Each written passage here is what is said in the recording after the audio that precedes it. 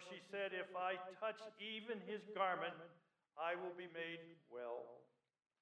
And immediately the flow of blood dried up, and she felt in her body that she was healed of her disease.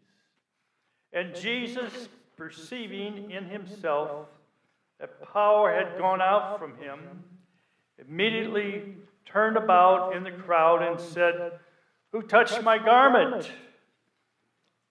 And his disciples said to him, you see the crowd pressed around you, and yet you say, who touched me?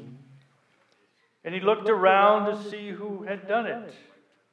But the woman, knowing what had happened to her, came to fear and trembling, and fell down before him, and told him the whole truth. And he said to her, daughter, your faith has made you well. Go in peace and be healed of your disease. I'm going to say a short prayer. Our Heavenly Father, who holds all power in the world, who is all majesty, who is all great, be with us today, Lord, and show your power among us. The power that changes our minds and our thoughts, Lord, and protects us. So be with us in our service today that we may glorify you. In Jesus' name, amen. You may be seated. Well, the first question is what? In verse 5:25, and a woman was there who had been subject to bleeding for 12 years. Verse 26, she had suffered a great deal under the care of many doctors. It's been all she had. Yet instead of getting better, she grew worse. She was in poor physical health for 12 years. No doctor could help her. No medicine could help her. As time went by, she couldn't help herself. It was useless. She had no money. She couldn't even touch anybody. She was isolated and lonely and got worse. She was desperate. Some of you today are probably desperate here.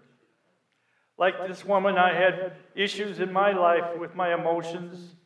They were improving. I tried, but I got no better.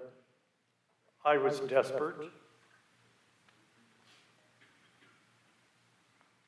My father left home and deserted his family when I was in 7th grade. I was the second to the youngest. My parents had an 8th grade education, and they were born in Missouri, and I was born in Illinois, but they were known as hillbillies. A wonderful term to me today. So people looked down on our family, and when my father left home, it made me feel more out of place. And with people looking down on me. I had no real friends. My school principal, who was my neighbor in this suburb town from Chicago of 800 people, invited me in his office one day. And he looked at me as I sat across his desk, and he said, Dennis, I've given up on you. You can do what you want to do.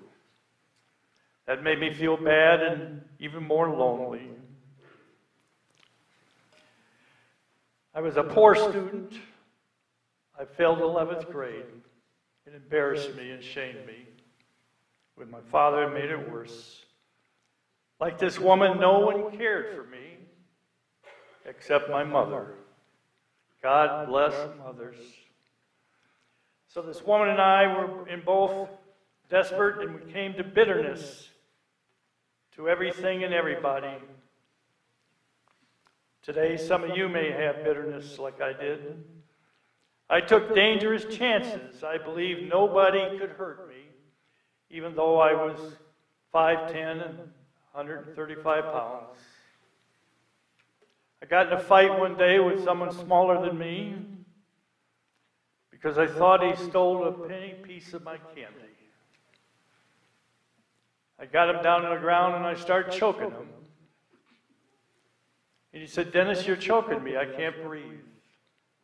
All of a sudden, this bitterness and anger scared me. It came up, and hatred came up within me. I didn't know where it was from or what it was. He passed out. 3 seconds, he came awake. I almost murdered this person with bitterness and anger that destroys life. I see him in jail all the time on death row. They killed somebody for dating their girlfriend. They had the same thing I did, and that is, no one will get the best of me. I don't care what I have to do. I'm going to get even with you. It starts out small in school by talking about somebody behind your back, but it can grow and grow and grow into bitterness that consumes your life. Later, I went to see this person, maybe a month or two later. He had a shotgun. He pointed at me, and he said, "Dennis, I'm going to kill you. I don't care what happens to me. I'm tired of you picking on me." And all of a sudden, no one can hurt me. So I said, "Go ahead, kill me. I don't care. I don't care." I thought I was calling his bluff. All of a sudden, something said to me, he might mean it. So I turned around and walked away, and as I did, he yelled, "I can't pull the trigger. I can't pull the trigger." And I walked out the door. A few months later, I got a little bag and put stuff in it so someone would come out their back door and step on it and get garbage or whatever we put on their feet. He didn't come out. The next day, I learned that he was pointing a shotgun at me through the window. His wife, listen to what his wife said, "Don't kill him." So within a period of 6 months, people tried to murder me or kill me, whatever you want to call it.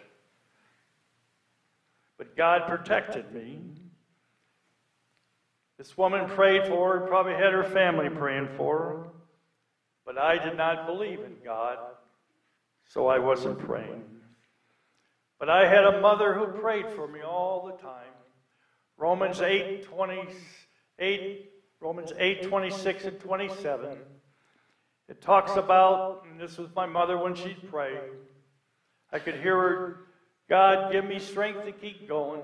She had to walk a half mile downtown through snow, sleet, rain to catch a ride for 22 years to a neighboring town, making switches in a factory at minimum wage.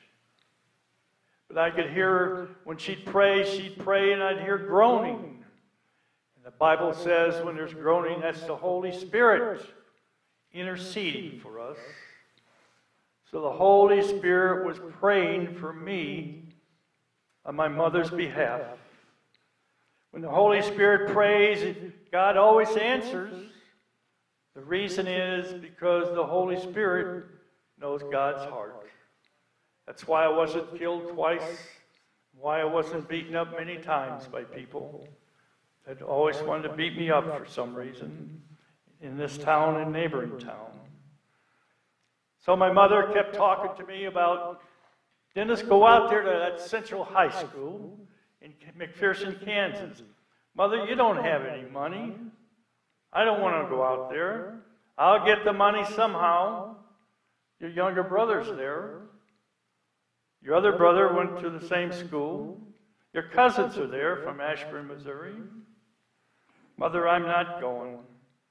But she kept praying for me to go. And the Holy Spirit interceding. One night I walked down this town of 800, which I did every evening. Stood in a corner, and this with 3 other kids, 4 usually. And as I approached 3 of them, they looked different at me. I said, "What's the matter?" He said, "Caldwell, we want to beat you up." I said, "What for?" "Just because we want to." The biggest one said he wanted to be first. I got in front of Glidden's drugstore where they couldn't get behind me. I thought I had 2 choices. I could take off running and they could catch me and beat me up. But worse yet, I could walk away and they wouldn't do anything, and my reputation at school being a tough person, although I wasn't, would be destroyed. They'd call me weakling, sissy, make fun of me. I couldn't have that. I was tough, although I was a skinny runt, because I was full of bitterness and hatefulness. So as he approached me before he could do anything, I attacked at him and knocked him to the ground. Then I took off running home so the others couldn't get me. I ran through the first yard, and there was always 2 steel poles in the ground with a wire clothesline through where people hang clothes. So I put my hands up in the air so I wouldn't hit it. I couldn't stop. You know, the clothesline was down. I could have been hurt real bad. The only time that clothesline was ever down. I ran on home, opened the door. It was about 8 at night, and my mother laying back there on the first floor, resting from her day at work. Dennis, is that you? Yes, Mother. You're home early. Is anything wrong? Isn't that like a mother? They know something was wrong. No, Mother, thing's fine. They called on the phone, and I answered and said, you hurt so-and-so real bad. I hung up, and pretty soon 2 carloads of people came by, and people on motorcycles. There were about 12, 14, 15 people yelling, come outside, we want to beat you up. My mother must have heard it. She said, don't look out of the curtain.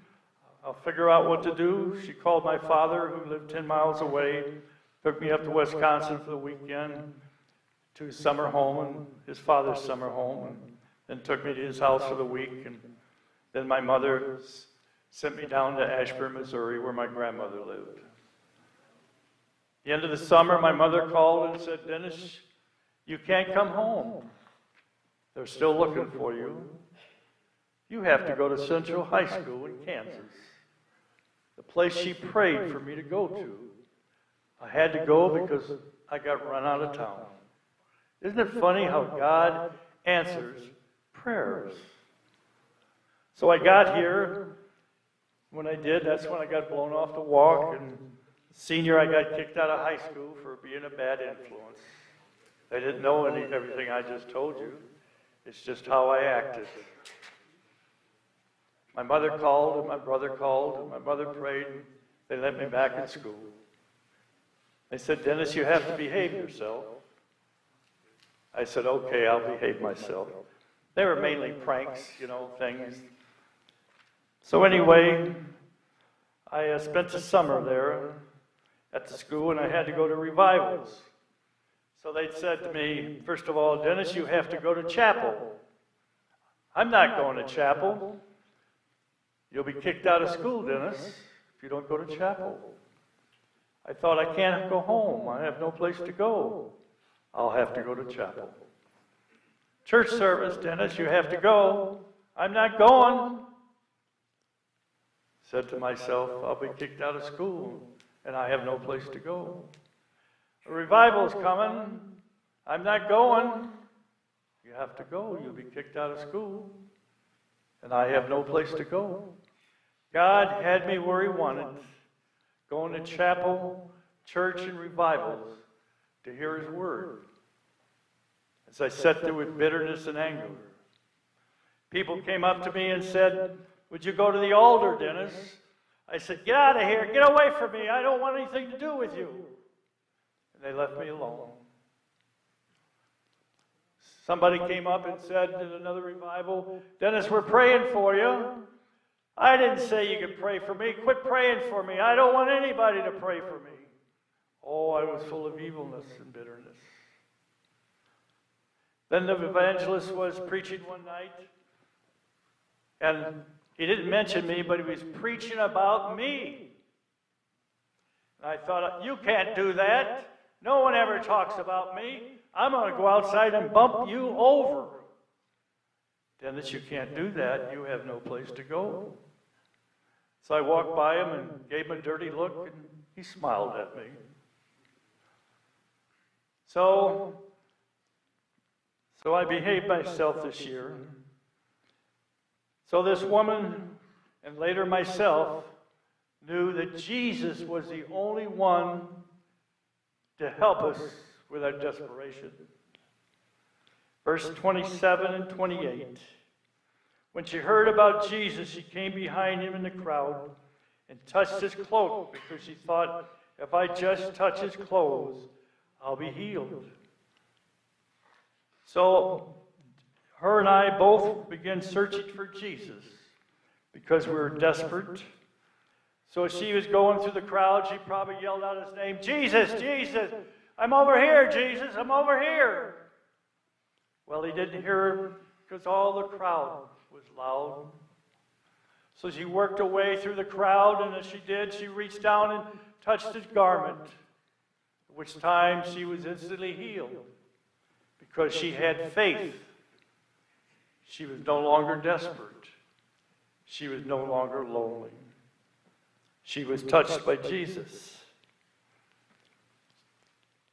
So I couldn't go home.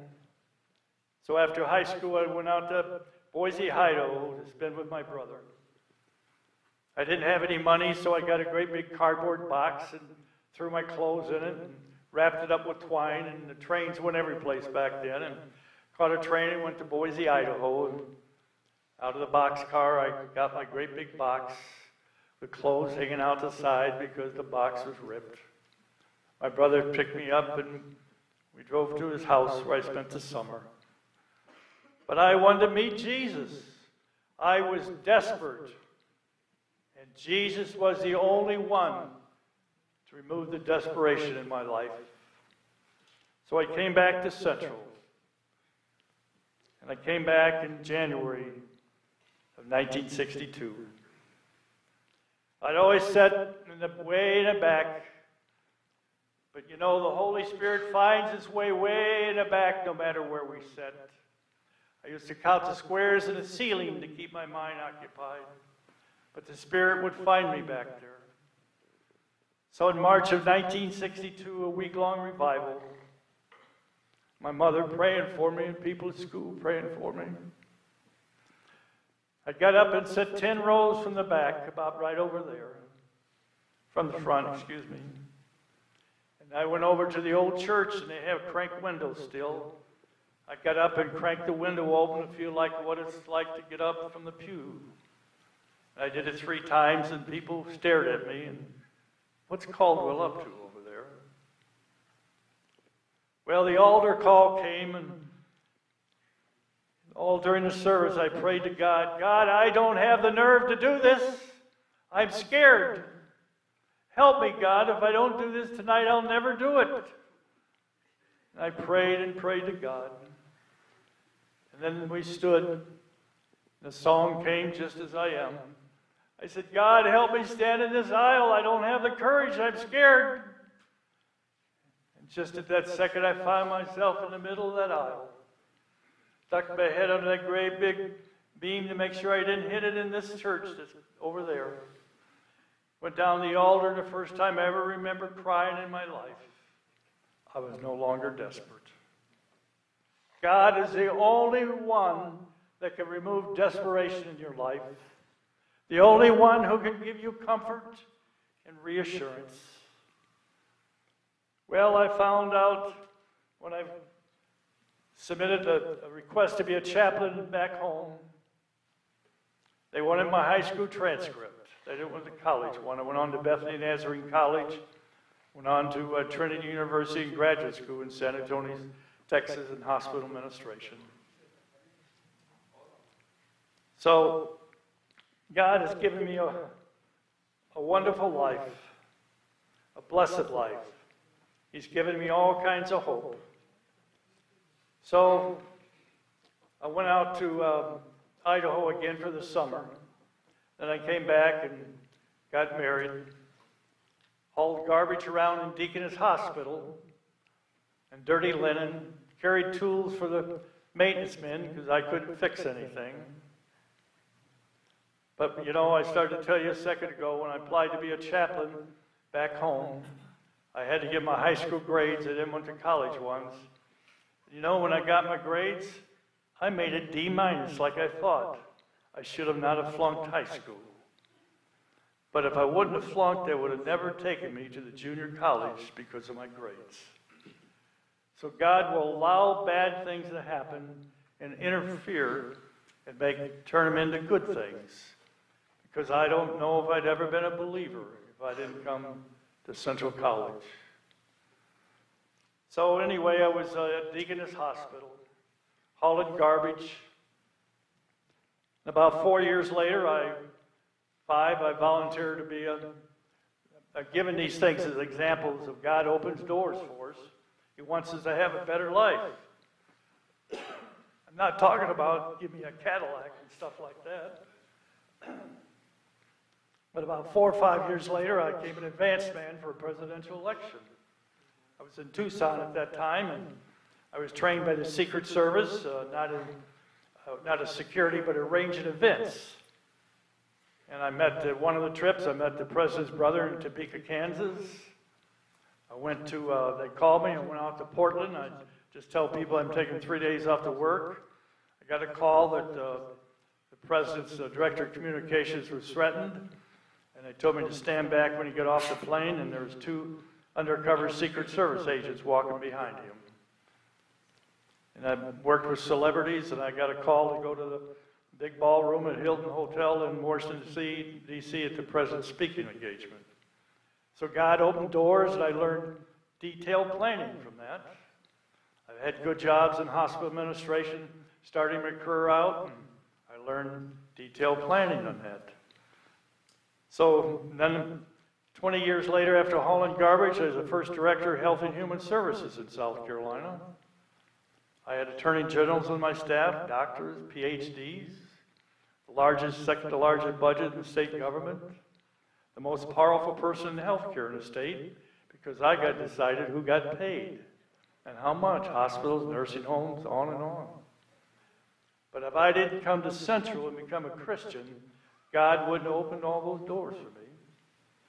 I was the youngest person ever appointed to a high-level health council in Washington. The White House cleared me and recommended me to Department of Health and Human Services when I was about 26. So my life went on.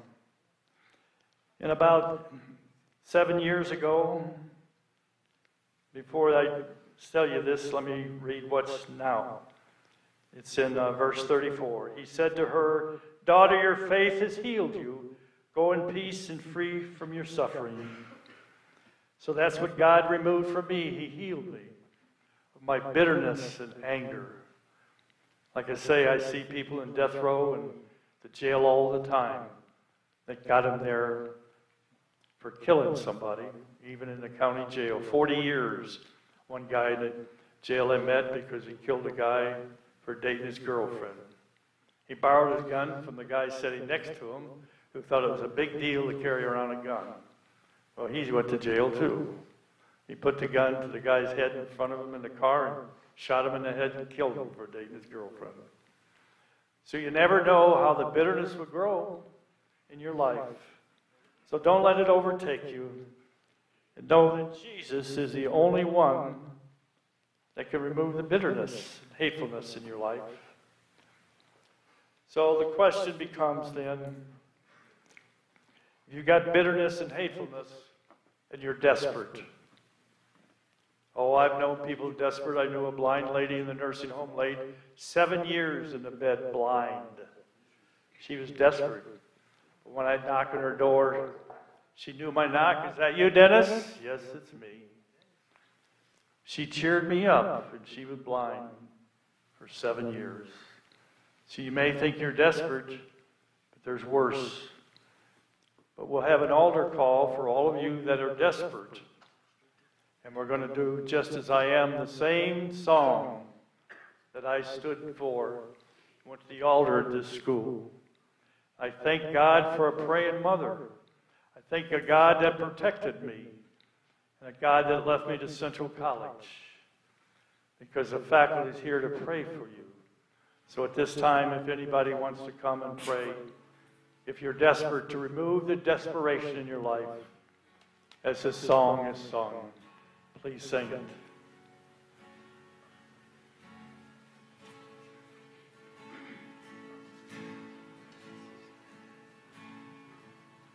God, I look to you, I won't be overwhelmed. Give me vision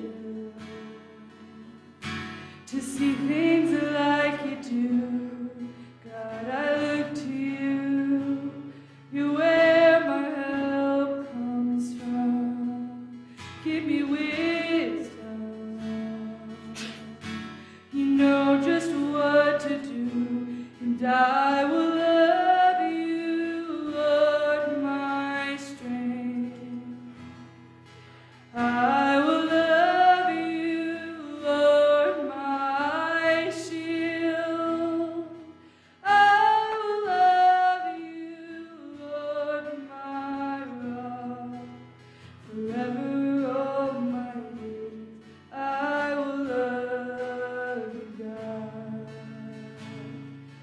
Hallelujah, our God reigns. Hallelujah, our God reigns. Hallelujah, our God reigns. Forever all my days, hallelujah. God, I look to you, I won't be overwhelmed. Give me vision to see things like you do. God, I look to you, you're where my help comes from. Give me wisdom, you know just what to do.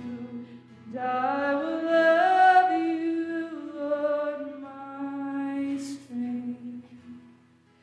I will love you, Lord, my shield. I will love you, Lord, my rock. Forever all my days I will love you. Well, we'll close in prayer in a minute. So I hope you remember from this that God is in a miracle business. He answers prayers. He watches after you. He opens doors for opportunities. For a kid that was ran out of town and had no choice and no future. God opened many doors for me in my life. This is not about me, but it's about what God does. I was just elected by the General Assembly in South Carolina to serve in a board that audits all of South Carolina government. The most powerful board in the state, because I prayed to God that I might get on it. And on that board, I could use it to glorify Him. So as you go, remember that those that are desperate, which we all have degrees, don't let it get the best of you. Don't let the bitterness grow. But know Jesus helps you. He will give you relief from your desperation. Now close in prayer. Dear Lord, we thank you for this day, and we thank you for your mercies, Jesus. We thank you for what you've done for my life, Lord. And as you continue to work through me, Lord, in spreading your word. These are dangerous times, Lord, as we read about prophecies. The whole world is coming desperate, Lord. And help all believers begin witnessing for you. And be with the students and the teachers here who may be desperate, Lord, that they may turn to you. In Jesus' name, amen. You're dismissed.